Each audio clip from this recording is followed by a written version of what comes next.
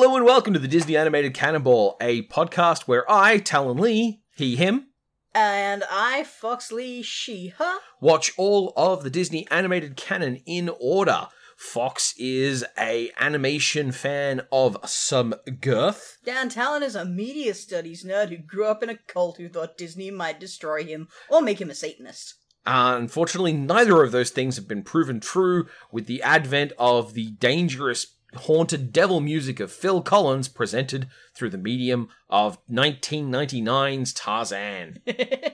Yeah, not like 80s high on his own... Everything. Well, high on his own highness. But definitely soft rock 90s Phil Collins just dagging it up late into the decade. Oof. But before we can continue with this tragedy and its farce, we must first summarize the plot in 60 seconds. Fox. Ooh. Oh shit, it's my turn, isn't it? Your time starts now.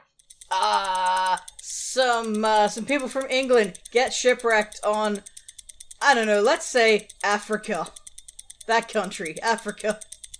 And they get eaten by a leopard, so their infant child gets adopted by a nearby gorilla, and grows up to be, you'll never see this one coming, Tarzan, the ape man.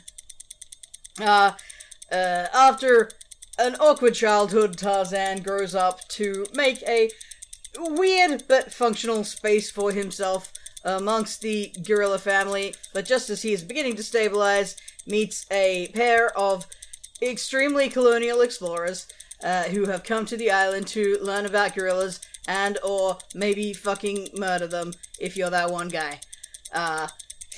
He's a villain. Anyway, long story short, Minnie Driver is hot and she thinks he's hot, so they fall in love and nearly don't get together, but they do just in time to save the apes from Brian Blessed.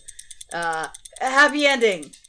Okay, that one was a little awkward, but I was badly unprepared. It's true, and like, as with many of these, especially the ones where you've done them, it's the setup and the premise where you've got to describe all the interesting stuff. The actual plot is, in some cases, remarkably paint by numbers. Which is fair in this case, though. It's like the guts of this movie is just a bunch of really fun action shit. Yeah! And I am down with that. Yeah! Like, I did actually cover most of the salient points, just, not with a lot of names and stuff. Yeah. The next step would be, hey, what did this movie mean to you? Bear in mind, this is 1999. We had at this point met. Oh god, we had. Yeah. Yeah. I think I saw this in a theater? I'm not totally sure. I can't remember. I was definitely over my love everything Disney phase. Like, I got burned real bad by Hercules. But I was still, like, generally enthused about this. And if I didn't see it when it was new, I definitely saw it as soon as it, hit video or whatever. Me, I didn't see this movie. This was outside of my experience. I think I may have seen it in passing since we got married, with you watching it in the house at some point. Nice. When you were doing that watch all the Disney ones. But genuinely, I think this is my first time properly watching this movie. Oh. And anything I've seen before this point is like either chunks of it in analyses or other kind of backgroundy bits. None of the plot stood out to me as like, oh, I know this next beat. But there are sequences I definitely know I've seen. The exit of the villain and the camp scenes. I know I've seen those. But that might just be because I watch animation nerd YouTube. It's true, and in this particular one, you've seen some long video essay. Yeah. Discussing the music of the film, which we'll get into. We're coming for you, Collins. I'm also going to revise mine in that I'm pretty sure now I did see it in a cinema, because I didn't have a video copy of this, I don't think, or a DVD for a good long time. And I definitely saw it closer to when it came out than to when I got streaming services, which is only a few years ago for us. Yeah. So I must have seen it at the time, and it just didn't make it like a huge impression on me. I did like it. And in particular, I find the central characters of Jane and Tarzan to be really enjoyable. They absolutely made this movie. The other detail about this and my relationship to it is as with Oliver and Company before us, as with The Jungle Book before us, as with Peter Pan and Alice in Wonderland, I've read the books. Ah, of course you have. I forgot there were books for a second. Yeah. Whoops. It's Edgar Rice Burroughs. It's, classic Sure. pulp era. It's that genre of stuff that was old enough that my parents wouldn't have considered it to be, degenerate pop culture. And also was made for magazines, so it still had, some pulpy flair to it and some, fast-pacedness. And, look, I'm not going to get on my chair and go, they defied Edgar Rice Burroughs' original vision. Because they'd have shown him this and he would have vomited all over his racist shoes. It doesn't matter. I'm not too fussed about. I'm not concerned for authorial purity at the best of times. Yeah. You heard me talk about this. The only time that matters worth a fuck is in, Pocahontas, when they were ostensibly talking about real fucking people. It is very much a kind of a demiglass of those stories, in that Reduced to a stock, thickened, and saved for later use? absolutely condensed down to a degree that would startle you. There are 4 Burroughs Tarzan books that spring to my mind. And of those 4 books, there are sequences and scenes that I can imagine someone getting out of that book and writing it on a whiteboard and saying, we need this in the movie. And broadly speaking, the movie has it all. It has a lot of the Tarzan experience. It has a lot of details about the Tarzan story. And it has those flavor notes without all of the build-up and all of the arduous writing that gets you there. And, incidentally, while jettisoning a bunch of other stuff that we'll get to in the Yikes store. Right, because I don't know a lot about these books, but I know he eventually does go back to England. And it's somehow more questionable than the early books. Yeah. But that's the big one, so I don't really have a double take, do you? I don't think there's anything here that was, new to me, from previous viewings, just because it's still quite fresh in my mind. We are getting to the point where the double take is going to have to start being retired, just because... Yeah, it's not been long enough. Yeah, we didn't see this as a child, we just saw this a couple of years ago. I mean, that's kind of now already, we've passed half our lives ago style of thing. It's true, and for a lot of these movies going forward, they're going to be ones for whom I have no... association even for the time. There is going to be one, I know that much, but there are I'm not going to have an opinion on Brother Bear from back then. Okay. Well, anyway, it could even just be anything that you've noticed since your initial viewing of this film. Which I guess in the spirit of that, I'm even angrier at the opening number of this movie than I ever have been. Every time I watch it, it's a little bit worse. Like I said, we're coming for you, Phil Collins. Yeah. Oh, it's entirely his fault. Well, okay, no, it's... You're gonna... Fox? Okay, it's almost entirely Phil Collins' fault. Wait until we get there. You're gonna be mad. I'm sure I can blame it on him. But before we can get to the animation and making, we must first progress through the land beyond the Yikes door. There is a bit of Yikes to investigate this time. Yes. There is also... The official title of the Yikes door section is Product of Its Time. And I want to say... that as with my comparison to syrupy stock and condensing the Tarzan stories, this movie does a shockingly good job of not doing a lot of the blatantly racist things in the original Tarzan stories. Now, a lot of characters got jettisoned for that, because in the original Tarzan stories, there were, Africans living in Africa. There were people that Tarzan associated with. Ooh... who were, black people. Oh! And that was the whole, I've never seen a person like me. Horror was not, I've never seen a human. It's, I've never seen a white person. Oh, no. Oh, God, that's so much worse. And that shows up in a bunch of the movies as well.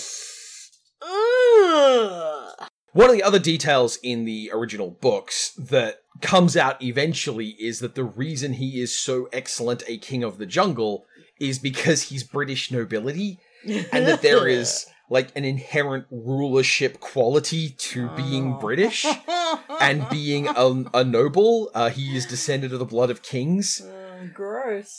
He's the Viscount of Greystoke, which, come on, that's a cool name! I think that's Viscount? Probably. I don't know. Someone's gonna correct me now. It's got a piquant flavour to it. You're just doing it to hurt me now.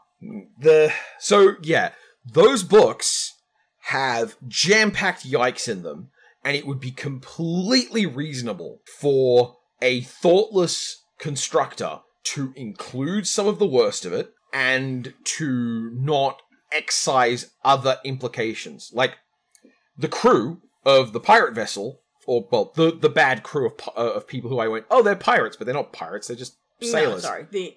The betrayal sailors. Yeah. Yeah, the sailors you hire when you need to betray the people who hired you. Betrayers, yeah. They, it would have been completely in keeping with the place in the world to have a bunch of those sailors be black. And they didn't, which means we didn't have the sudden appearance of black people in this as signified by a bunch of sneaky backstabbers. So, kinda good. Yeah, I will correct you on reasonable. It wouldn't have been reasonable for them to do this. You're right. It just would have been unsurprising. Yeah, it would have been something that someone would look at and go, I can add diversity. Sure is Tarzan, alright? Well, also, someone could go, I could add diversity and variety to the cast if we make some of these sailors black, and then have the moment afterwards of like, oh no, what did I just imply? And, they avoid that. Now, at the cost of that is, there is one character in this who is a human who is maybe not white, and Tarzan's probably a white guy. Yeah, Tarzan is God, it's really unfortunate, because he sure is rocking those dreadlocks. Yep. I wish they had taken the step further to make his parents just a bit racially ambiguous. Mm-hmm. Like, just because they have the trappings of being British people originally, that's not the only culture you could have gotten civilization artifacts from, for lack of a better word. And it would work better if Tarzan wasn't a white guy. There's nothing about them that in this movie that requires any detail of them. Yeah, exactly. If he'd been, for example, biracial, then you would have had suddenly a plot of, hey, why is there a black man and a white woman, or a white man and a black woman on this boat in a crash situation off the coast of Africa? And then you'd have this whole implied backstory of like, hey, maybe they were driven out for race mixing in this incredibly awkward time. That could have been an interesting detail to add in the background. Yeah, because you absolutely do not need to know. Having that go unanswered doesn't affect your enjoyment of this movie in any way. And that's where we get to talk about Tarzan's hair. Yeah, so it's unfortunate. I mean, we're in an area again that I'm not comfortable talking about. I don't know to what degree he reads as white or not, but I assume the intent is that, he is a white guy living outside of civilization, therefore dreads is naturally what his hair does. Yeah, and we know, thanks to extensive experiments by a variety of guys doing weed in college, that white hair does not default to doing that shape formation. It just sort of mats. Yeah, and indeed, there is a distinction between dreadlocks, which is a reasonably naturally occurring pattern of curls that particularly African-American people have, and matlocks, which is what happens when white person hair mats together. And if you go with one of them to a hairdresser, they're like, this is fine, standard rates, and you go to the other and like, I need to clean your hair. We should start by shaving. Can I start by shaving? Yeah, it's So they're different things, huh? They really are different things. Maybe they're trying to illustrate the latter in this movie then, but that wouldn't be hot, so. And also, didn't. When I say that these are different things, bear in mind I am also saying this with the asterisk caveat of for enough of the population for it to be a rule. Like, there are absolutely some white people out there who do get natural dreadlocks, I'm sure. But I have no confidence for any given white guy trying to rock dreads that he's actually getting dreads. Yeah, well, if nothing else, I mean, ethnicity is complicated. And genes do shit. Yeah. So, it's hard to know exactly how much yikes we're looking at. It's definitely a little bit. It's a thoughtless character designer thing, and I can understand it. I can understand there being like a meeting where someone's like, but it looks really good. It lets us do expressive things with his face. It lets us maintain this look. Can we keep it? And someone going, it's probably not so bad. And then when the end product gets looked at, someone who isn't in that meeting goes, no, this looks bad. I wouldn't have imagined that it got that much scrutiny. I think it was just, how do we design a cool looking Tarzan character? And he does look cool. And he looks super cool. if taking out if we assume there is no racial element, he is a fucking awesome Tarzan design. Yeah. Which is why I just wish he'd been a bit not white. Mm-hmm. And it's a minor yikes, but it is there. Treating Africa like a great big unoccupied... one big empty jungle. Yeah, one and single biome jungle. Like, rhinos live on the savannah, they don't live in the jungle, they're an African animal, but the thing is the northern parts of Africa are so far away from the jungly parts of Africa, you could jam in Australia between them. Wait, were there rhinos in this? Yeah. I did not notice rhinos. I actually really like the use of the rhino at one point because Tarzan sees a rhino using its horn to scrape a tree. Oh, that's right, yeah. And he's like, oh, tool usage. Like, it's not a matter of, I, a human, will enter this environment and become the expert. He observes the animals around him, sees how they do things, and is like, okay, what can I do within my space for that? That's really cool. Mm. I like the fact that he learns from the jungle, he doesn't teach the jungle. That's great. It's true, yeah, and he's not shown as this is not something that the other apes then take from him. Yeah. It's not like, oh, but now he's introduced this, and now we're excited about this. This is a better way of doing things. None of that bullshit. He's just keeping up. Yeah. By adapting himself. And that's cool. That's pretty cool. I mean, you can also point to the fact that he is, to any given human, terrifying. But to the apes, he's the wuss. Yeah, exactly. So, yeah, that's what I had for the Yike store. Largely, just his hair, and, like, Africa's bigger than that. Like, rhinos don't belong in the jungle. But, You've pretty much covered it. And the fact that Jane and the Professor they exist as colonialism imagery. Like, they themselves are pretty decent people in this. We don't get any shades of treating other cultures like they don't exist, or, no gross-ass discussions of natives or anything like that. We only get a pair of, biologists. They are interested in the animals.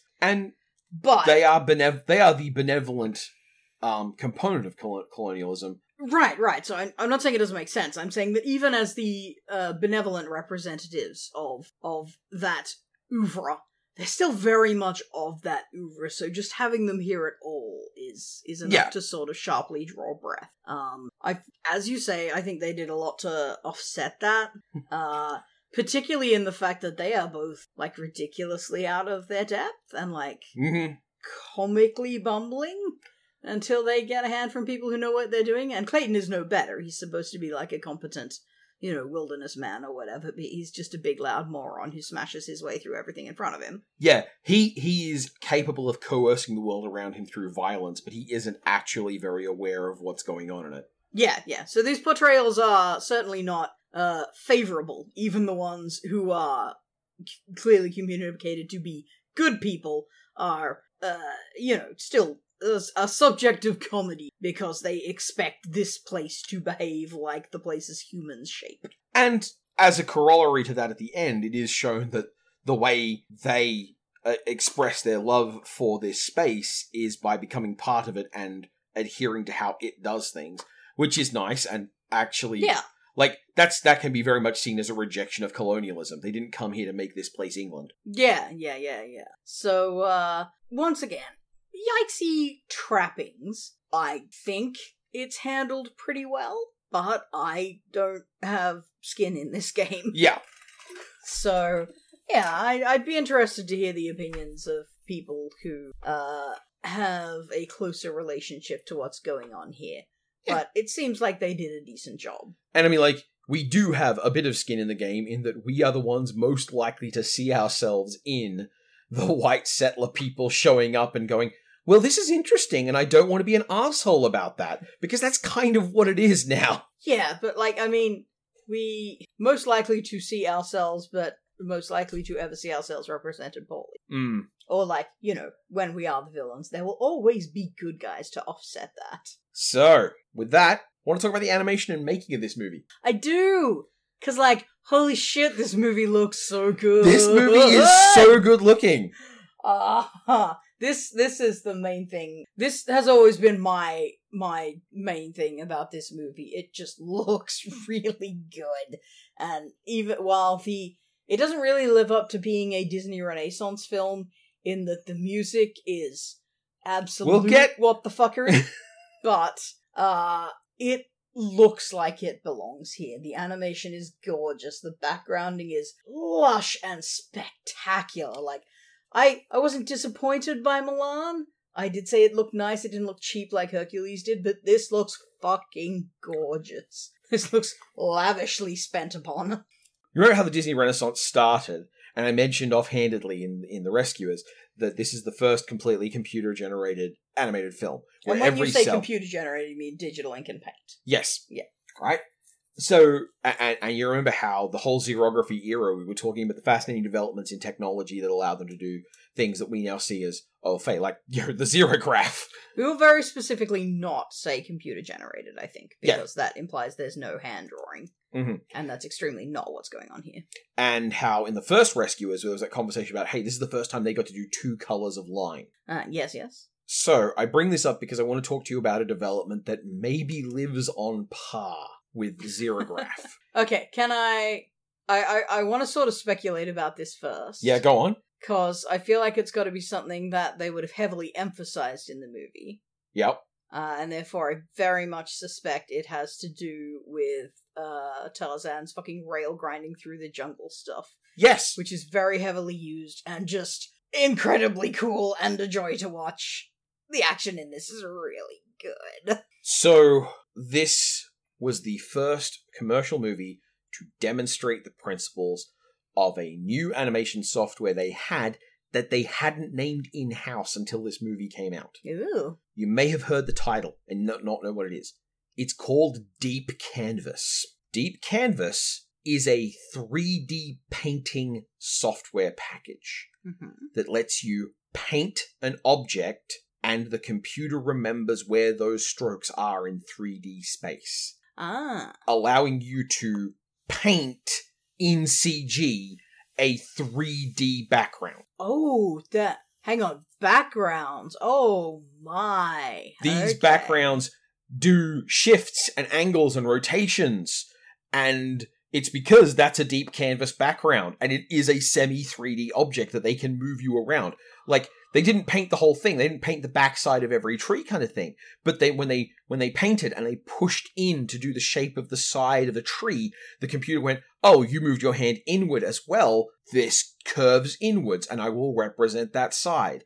And propagating things out so that they were able to render huge, complicated jungle backgrounds with the starting skill set of, I can paint a jungle scene.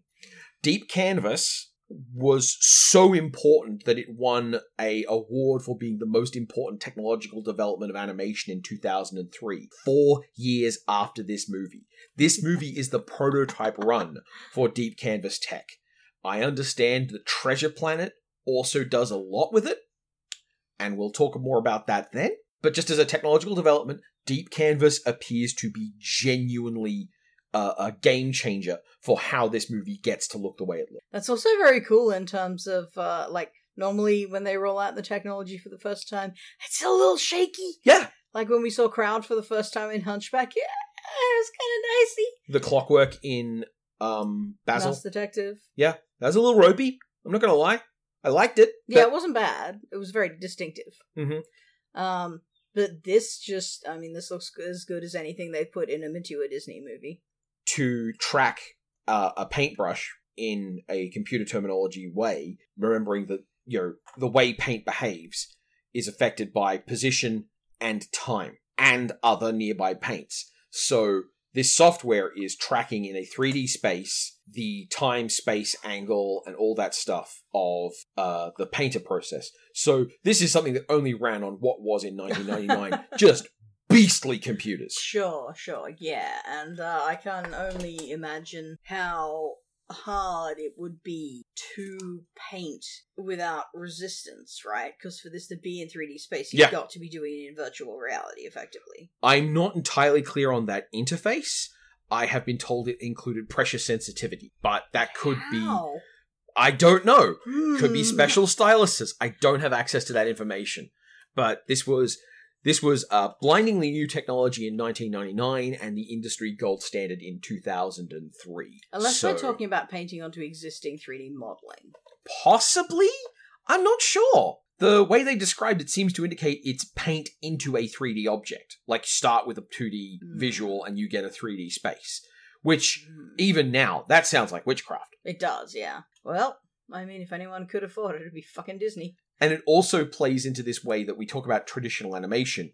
And this is 1999. This movie, yeah, sure, people go, oh yeah, they use computers for some bits. But the things that you would use computers for are invisible in the specific, right? Well, as you say, we've been talking about digital ink and paint films for quite some time now. Yeah. But, I mean, traditional animation doesn't mean using the same techniques as fucking Snow White all the way down the hill. Yeah. It just means this is not a 3D modeled movie as its essence. That it is still ultimately, crucially about drawing some pictures and making them go fast. So, that's the interesting animation note I had to share. Want to talk about the music? You can't put it off any longer. Wait, no, let's talk about voices, because there's some excellent voice work going on here. Wowee! Holy crap, there is. Yes. Like, I think I mentioned Minnie Driver already. Yes. Who is a fucking delight in this. Like, absolutely, she's perfect. She has an intense energy that's a really good offset to Tarzan, like barely speaking and being really physically interrogatory, shall we say. Yeah. And Tarzan himself, who I keep wanting to say Brendan Fraser, but he's not. That's just George of the Jungle wheeling at me. It's a guy called Tony Goldwyn. Right, who I've never heard of before, but he does a fantastic job. And combined with the animation, Tarzan is like, he is one hot Disney boy. He is not my type, but he is very, very visually appealing, and the detail with which they thought about his movements, and the detail with which they expressed his movements, which is another aspect of this movie that feels very, very, no expenses spared. Because it takes a lot of fucking work to care this much about how a dude moves. Well, you know, the whole thing with how characters get an animator in this period? Yeah. Yeah, this one was Glenn Keane. Of course. Yeah, that makes sense. Glenn Keane was the supervising animator for Tarzan. And bonus trivia, the Tarzan yell was not Tony Goldwyn. No, I know who it is, but I can't remember. Did they just get Brian Blessed to do it since he was here? Yeah, because here's the other thing. Brian Blessed is your fucking villain in this movie. And he's astonishingly underused. Yeah. Like, they don't really have him bellow at all. Except when he's Tarzan. Yeah. Except when he's Tarzan. Minnie Driver is Jane Porter. There's that section where she goes on a lengthy explainer of what happened to her. Ah, yes. Which is the longest single shot in the movie, and also is a byproduct of Minnie Driver improvising a section of the script and gesturing and pointing and like doing a physical bit, and they were like, well, we've got to put that in the movie. So animators were pulled off other tasks to just do that one sequence, and in order to get it into the movie in schedule, because you know animation is like parking a fucking bus, that whole thing took 7 weeks to animate and required 73 feet of film. It is, and it's the best single shot of the movie. It's really, really fucking funny. It's so good. I don't know about the best, but it is delightful. It is a delight. And I'm not surprised to hear that Minnie Driver was doing some improv with Jane's dialogue, because it's very naturalistic compared to what you generally get out of a Disney girl. All over the place she was improvising. So was Turk, apparently. And she... Oh, right, because Turk's like Rosie O'Donnell or something, isn't she? Yeah. Yeah. Minnie Driver's affect and mannerisms were also put onto Jane Porter, so there was moments where like the way she touches her hair and stuff like that, you know, the gestures she does around her face. Not that that's really unusual. Like, for a long time now, Disney animation has been based on actors emoting while they're doing the voices as well. If they could keep up with Robin Williams, they can keep up with you. Our ape crew includes Glenn Close as Carla. That's Glenn Close? Yep. Kerchak is Lance Henriksen. So, you know, terrifying skeletal scarecrow man. You have, obviously, Brian Blessed as William Cecil Clayton. And do you remember when we talked about Shakespearean actors in The Black Cauldron? Oh, yes. Oh, God, it's the elephant. Okay. Nigel Hawthorne aka Yes Ministers. Oh, the professor. Yes, he's the voice of the professor. And let me talk to you about a dodged bullet, because Tantor was voiced by a guy called Wayne Knight. I don't know anything about Wayne Knight. That's, he's Norman from Seinfeld and the traitor guy from Jurassic Park, isn't he? Oh, I don't know. I'll take your word for it. I'll have to look that up, because it sounds like a ding-dong if I'm wrong, but I think that's him. And that voice could definitely be his, thinking about it. He was almost Woody Allen. Ugh. Oh, don't put Woody Allen in your kid's movie. Don't do it. But good news, Jeffrey Katzenberg poached him to go make Ants. Oh, darn! Oh, no! Darn. Now he can't be in our movie. Oh, no! It's like he took 12 minutes away from this movie, too. Oh, man. Ants sucks. Good thing this is not a DreamWorks animated cannonball, or I'd be so much angrier.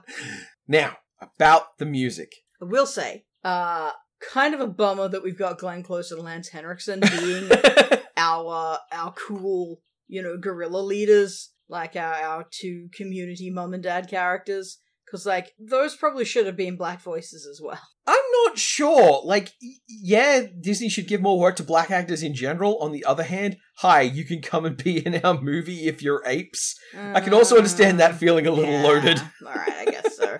Just thinking in terms of African, but you're right. Don't get me wrong, I'm willing to hear arguments from anyone, especially black people who want Disney money. That makes complete sense to me, but I can also understand why maybe a casting director looked at that and went, Yeah. Okay, so to talk about the music of this movie... hang on, I'm sure we can talk about something else. Don't open Dead Inside. No. Thing is, not Phil Collins. Eh? Yeah, so the music in this movie that was not made by Phil Collins' 3 or 4 spoken tracks is by a guy called Mike Mancina, which doesn't mean much to you. And if we've got a Broadway fan listening, they probably just leapt out of their seat. Which is, Mike Mancina was a music producer who worked on The Lion King and was then composer for sections of The Lion King Broadway. Oh, okay. So, of course, they would have added a lot of music outside of the musical numbers. Yeah. And it turns out that all the bits of this music that don't involve Phil Collins actually kind of whip. Yeah, it's fine. Honestly, I didn't notice a lot of the soundtrack, but that just means I was having a great time, so I assume it was doing its job. Yeah, there is a lot of the music in this, which is perfectly on par with the soulful Hans Zimmer bits of Lion King. I'm not going to try and do it with my voice, but you know the bit from... Yeah, that bit. Yeah, no, I can't do it. There's that kind of music in here. The music when Clayton dies is similarly drastic. There is a lot of really good workhorse music production in this movie that just happens to not be involved with Phil Collins. Sorry, I got distracted by the Lion King. Yeah, except for that bit in the fucking opening number, which I'm gonna blame Phil Collins for, because it's weird and out of place, and it's an interstitial during his song opening number, so I think it's probably his fault. Well, let's talk about Phil Collins' song numbers. Yeah. Does this count as, the main thesis of what we're gonna talk about in this episode? I hope so, but I also hope it's gonna be quick. Because I can't think of anything worth more biting into than why Phil Collins ruins this movie. I enjoy everything about this. Except that the kid elephant is kind of a drag, but, he's not as bad once he's an adult. He grows up! Yeah, it's not too bad. But every fucking Phil Collins number that pipes up in this with, a cheesy, barely out of the 80s kind of synth sound backing to it, and just being undeniably, identifiably signature Phil Collinsiness. Uh-huh. It's so bizarre. It's hack shit as well. I am going to describe what is on the screen in the most base-ass way. God. There is no metaphor of meaning. There is no attempt to weave clever constructions. It doesn't rhyme in a lot of places.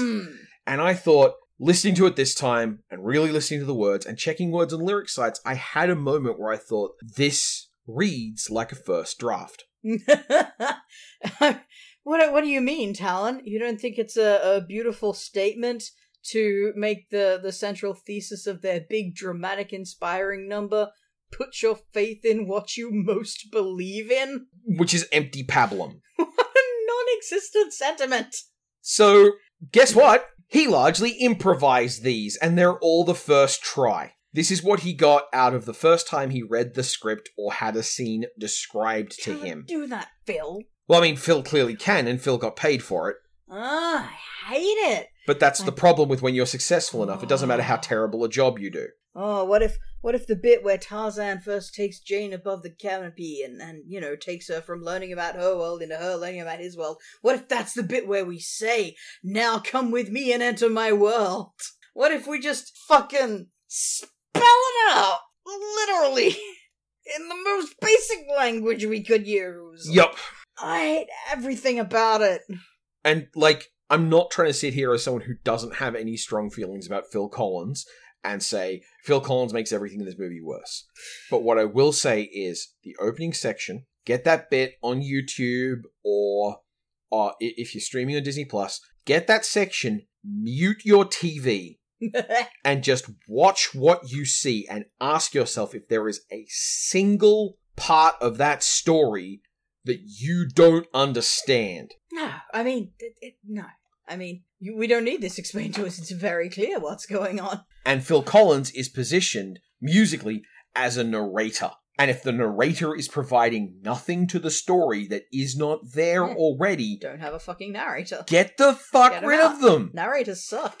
If you are of a particularly high-minded tech or sound mixing bent, I would love if you could direct me to a link where I could watch a version of Tarzan with everything as it is intact, but just not having Phil Collins' vocal track. Oh, what's the word for the music they put on film when they send it to the it's the I'm not going to just sit here and steal Sideways as homework on this one.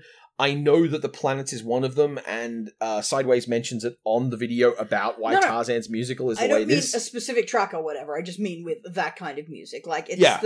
It's called a fucking composition version or something when it's a stock image. So you can use this version for composition with the watermark and whatever, and it's understood that you need that one to work out what you really want to go there. Yeah. And I know they do it for music too, I just can't remember what it's called. But I want to see that version of it. I want to see it with the, classical music that we don't actually have the license for, but this is the mood we're going for. I want that instead, because the Phil Collins stuff sucks. Yeah, I don't want to sit here as someone who has made mean jokes about Phil Collins with this this guy I don't like makes this movie worse. I really do think, without that distaste aside, I think his bits diminish this movie, which otherwise would be one of my favorites of this season. To my utter shock. You do love weird Supermen who don't fit into normal social order. Yeah. I'll do you one better. I like Phil Collins. I generally like his work. I enjoy listening to Another Day in Paradise. Please don't hate me. But that doesn't stop this work from being bland and uninspiring and, absolutely takes away from it. I would say particularly takes away from it in this film where the character animation is so very good. Yeah. These characters are so expressive. The communication done without words between... I don't know, for some reason in a movie where the two characters start off not being able to speak the same language, communicating expression through eyes and faces and stuff is super important. So it's really well detailed, and they did a great job on that. And it means that even less than normal do we need to have it fucking spelled out for us what these characters are thinking and doing? We're here! We noticed! Indeed. If you wanted to say, hey, I don't want to do a musical because I think it'd be dumb to have Tarzan sing, which, fuck you, you're wrong. Yeah. But, Boo. Setting that aside, if you do have that decision, this is the Disney movie to have no songs. Yeah.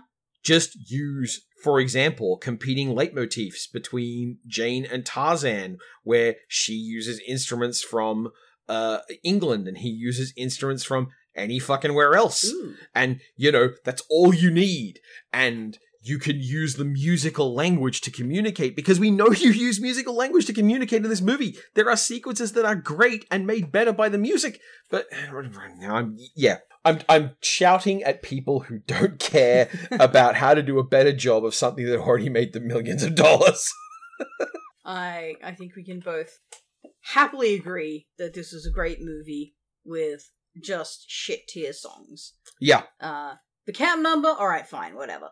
In any other Disney movie, that would have been the worst number. Yeah. That And would this have is been the best. A guy like you, but And also, if you line up all those comedy songs from those movies in a row, I think this is probably the best one. yeah, it's a good time. I don't enjoy scatting at the best of times, but it's just the creative use of percussion and all that. It's cool, and is shit that apes actually do left to their own devices. So, And they're having fun with it. cool and interesting. Yeah. Besides, what's its best competition? Okay, everything Robin Williams sang. I think every number in Aladdin, other than Whole New World, And and Arabian Nights, and Hakuna Matata is competition for it. But I think I'd take this over Hakuna Matata. I like Hakuna Matata, but I think it's overrated. Yeah. Because people think of it as being the best song from Lion King, and it's extremely not. Pester us and we'll do a song tier list. Ooh! We will! Ooh! But that, I think, runs us... Another chance to drag Phil Collins. But that, I think, runs us clean out of our grand thesis of this movie needs less Phil Collins and into the waiting weeds of Whatever Land. Whatever land. Yeah, I was real bad at taking notes this time. I have one. I've got a few. So I guess I'll start. Go on. Another thing that made me dislike that opening number was your weird fucking 90s ass AMV overlays here and there. Yeah! Remember I dragged Pocahontas for this, and we haven't seen it since, but for some reason it's back here cheapening up the whole look of this film, which otherwise is absolutely lush as fuck. And I don't know why they thought that was a good plan. But Phil Collins was playing at the time, so I guess we can blame that. In a jaguar versus a full-grown adult male silverback gorilla Oh my god! is not a fight that any jaguar picks. Or a leopard, we never could work out which it was. But whichever one of those, either way, its skull is crushed, right? Yeah. The size of big cats in Africa, especially in the jungles, is markedly less than you think. Yes, they are dangerous to you, a pink human, but to the animals that live there, those are not the scary predators. Ooh. This is like the lion versus bear thing. You're like, oh, those both seem pretty tough. They might be evenly matched. No. The thing with hands has a real advantage here. You may not realize how much of one. Also, I mean this politely as, people who don't interact with animals like this on a daily basis, but lions are bigger than you think, but bears are bigger than lions think. And I bet gorillas are a lot. Silverback gorillas stand about the same size as me. Really? On their knuckles. You're not a big... Oh, okay. Right. I was gonna say. They don't stand up straight. They are big animals. You're not short, but you're not tall. No, you're a very average height guy. I am perfectly mediocre. And see also the sequence where Tarzan lands on a hippo. Oh, baby Tarzan, yeah. That's the scariest animal in the movie. He's getting ripped to shreds like a doll. That wouldn't be pretty. And, elephants avoid water, where hippos are. Everything avoids water where hippos are. Yeah. Crocodiles leave if hippos are coming. Yeah. And, Fuck me. I'll grant you this. A leopard or a whichever fucking one it is. I guess it's a leopard, right? Jaguars are South America, right? They do make a joke about that in the movie, and I honestly really appreciated the joke about, hey, that shouldn't belong here. But, that's actually, I found that really funny, especially because I'm sitting here at first going, how does this child know about South American animals? And then, as I'm making fun of them, the movie makes fun of me by going, this shithead elephant? You're the shithead elephant. I'm like, oh no, they got me! I want to say jaguars are hang on, no. Because they also appear in, Mesoamerican... Yeah. I'm pretty sure that would be South America. Yeah. Okay. I think they're on the other continent. I think. So it's probably a leopard. Anyway, the point is, solitary cats are probably bigger than lions. Because lions are weird pack cats that are, almost dogs. Yep. So, we'll give them a little credit over a lion because they're big enough to be hunting on their own most of the time. Still going to die to a gorilla. Yeah. I feel like Tarzan's mom gorilla could have taken out one of them. Well, and, to continue this, it isn't really a jaguar, is it? It's just evil. Nah, it's pretty much like some kind of weird monster cheetah. Yeah, like it killed his parents and then didn't sit there eating them. Yeah, it's a weird murder cat. It killed both of them, left them uneaten, and then went and hid instead of immediately eating the tiny pink. Look, that's a jelly baby, basically, right? Yeah. Nom nom nom, that's gone. Yeah, so... At the very least, that is hauled up into a tree to save for later. Yeah, it exists for that. Like, the jaguar exists to be a force of evil that kills his parents and that he then saves his parents from. It makes absolute sense as a narrative device. It's just, it's a problem you run into when you start using real animals for this stuff. But this is why it goes in whatever land, because Yeah. it facilitates the emotional core of the movie very well, and we're not going to seriously complain about it, because that would be the stuff of shitty YouTube critics. Yeah, Hamlet and hang gliders. Yes, exactly. I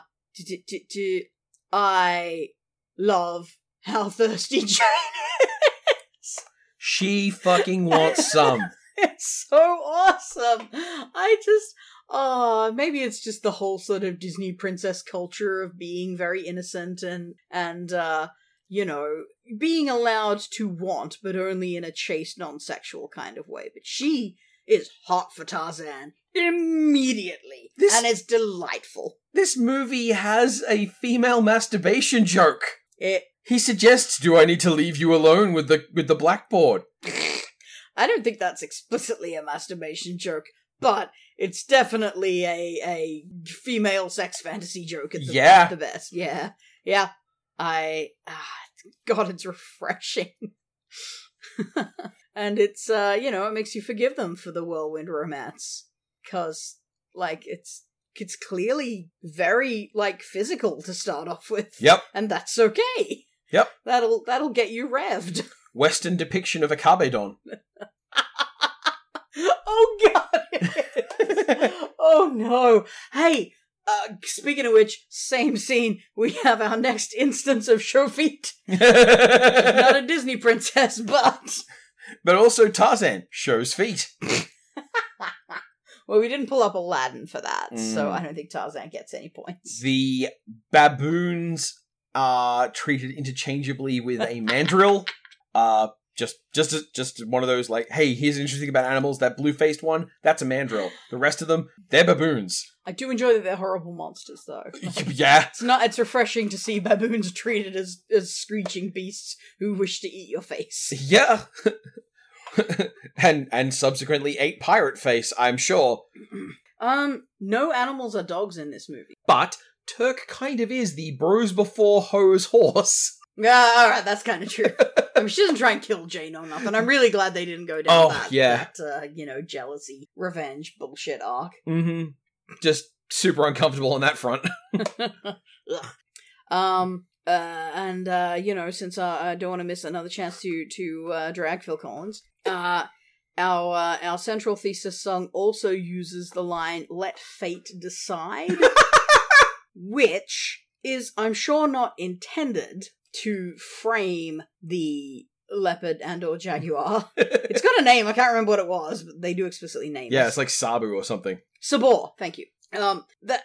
Listening to the lyrics of that song, it frames Sabor as an agent of fate. Yeah. So it's actually, it's a good thing that Tarzan's parents got their faces eaten off by a big cat, because it brought him and his gorilla mum together, and isn't that nice? Look at fate working in breathtakingly cruel ways.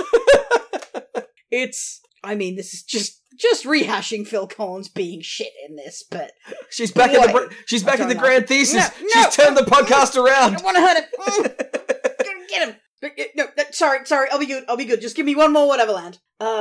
When Kerchak dies, we get another slow motion shot when his hand falls. And it's the same weird slow motion as we complained about in The Lion King. And once again, I don't know why we got that in a movie that is otherwise exquisite in its animation. So now I'm kind of wondering, like, is it just that they can't work out how to draw slow motion in animation because you just have to do so many fucking frames?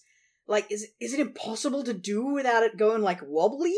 Is that what we're dealing with? Because it's just inexplicable to me that it should look that bad. Or do we just pass it as slow movement?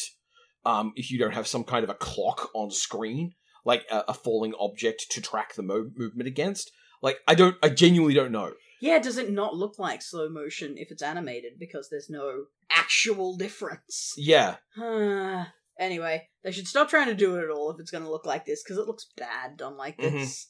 It strikes me as a situation where it is a failure of technique, not a failure of technology. Because good slow motion is well known by 1999. Well, yeah, but only in terms of filming it. Yeah. Like, there's got to be a reason. Mm. There's no sensible reason to think Disney wouldn't have worked this out by now. Hell, there's no sensible reason to think Disney wouldn't have worked out in The Lion King if it was something that could be worked out. The Lion King also looks fucking magnificent. One of their big challenges is that there's not a lot of people they can look to for examples of doing stuff on a technical level much better. I mean, it's not like no one else was doing animation, but that doesn't mean anything they were doing was necessarily applicable to how Disney likes to do things. So. I mean, DreamWorks was over there, and... You could always ask DreamWorks for some tips. And the remnants of Don Bluth is over there, because that's the thing. Don Bluth. Empires can take a hit. Don Bluth couldn't. Well, aren't they just about to do Swan Princess? 1999? Maybe. Maybe they've already done it. I don't know. My timeline on non-Disney Western animation is real shaky. Uh-huh.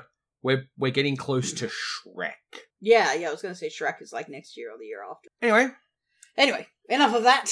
Shall we move on into the last great remnant of the Victorian Empire? That is capitalism. Yeah, the true evil that Tarzan gets to live his life blissfully disinvolved from. And, so do his new friends now, so they made the right choice. Over-under on budget versus Mulan. Over, definitely. Yep.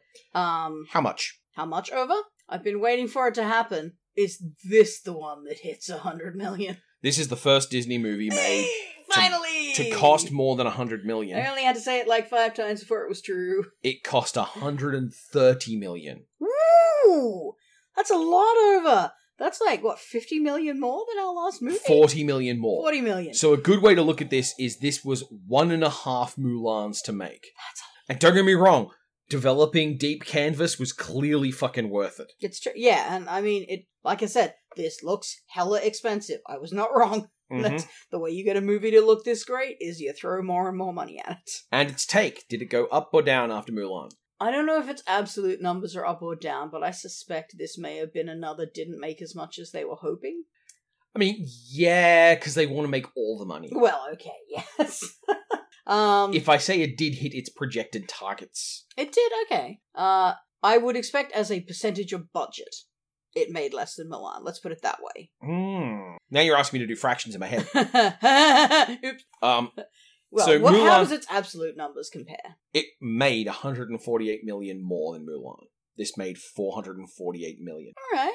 This made really respectable numbers. Even as a percentage of budget, that might be better. Like, that's a good number. That's really strong. That's more than It's more than a lot. We haven't had one that good since The Lion King, have we? No. No, I thought so. But do you want to know the secret behind the asterisk? Behind the asterisk. Tarzan was the first Disney movie released in over 35 languages. Wow.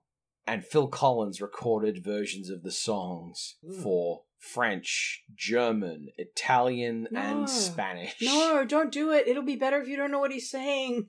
Trust me. You don't want to know. I want the German version now. So, this movie released in a much bigger market for its initial cinematic release. Okay. But also, it released across from The Phantom Menace. Ooh. Its opening weekend was the same weekend as Phantom Menace. And regardless of what you think about Phantom Menace's quality as a movie, it absolutely kicked the doors in as far as people wanting to see it on opening weekend. I was gonna say, particularly, like, its financial returns were great one way or another, but in particular, its opening weekend was just fucking ginormous. Like, Yep. Everybody was psyched for there to be a new Star Wars. Anyway, what do you think of the critical reception for this movie? What do you reckon it was like? Mixed. I feel like people would have been impressed by how it looked, but bored with the story, and probably not. Wouldn't have dragged Phil Collins nearly as much as they should have. Ah, you have Did so they? little faith Ah, of the critics of the 90s. are the critics gonna please me? Are they It gonna drag got- Phil for me? It got a variety of very positive critical responses, and multiple critics mentioned how terrible the music was compared to Lion King. Yeah, get him! Get him! Like, I see why that's the comparison, because, like, it's not like Elton John didn't bring some Elton John style to The Lion King. Yeah. But at least they had the common sense to not put his version of the songs in the movie in lieu of the characters singing. Yeah. And just, like, a fucking musical section from, any given pop movie with a bit of pop music in the soundtrack kind of thing. Yeah, it's kind of wonderful. Yeah, good on him. This is not going to bode well for Brother Bear, is it? Well, that's something we're going to have to talk about next season. Right, because we are finishing here, or because we have one left? Because we're finishing here. This is the end of season 4 of the Disney animated Cannonball. And the end of the Disney Renaissance, I guess. Yeah. Or at least the era where the Disney Renaissance defines what we're talking about. I've seen a lot of people try to argue that the Renaissance concluded with Hercules, and that kind of excludes Mulan, and there's no tidy way to cut this cake. It's a blurry ending. It's very clear where it begins, but Mhm. much like The Rescuers Down Under is out of place because Disney was still responding to where things clearly needed to go. Hercules is out of place on the other end. Yeah. Because, they had to start foundering it at some point, and this is where it began. And honestly, Tarzan is a much better movie than I would have thought at the end of the Renaissance. Like, if you showed me these movies and said, hey, this is... which one of these movies do you think marks the end of when it's got good? Like, order them for that way. I would have expected Hercules to be the one that made it all kind of bad. Much in the same way that you kind of think that The Rescuers Down Under came before Little Mermaid, but didn't. Yeah, it feels like an 80s Disney movie, Mhm. and Little Mermaid feels like a 90s one, but they just occurred at the wrong times. Hey, Fox, what's the next season look like? Well, the season where shit gets weird. Bad, but interesting. Yeah. But bad. Yeah. But pretty, sometimes. Frequently bad.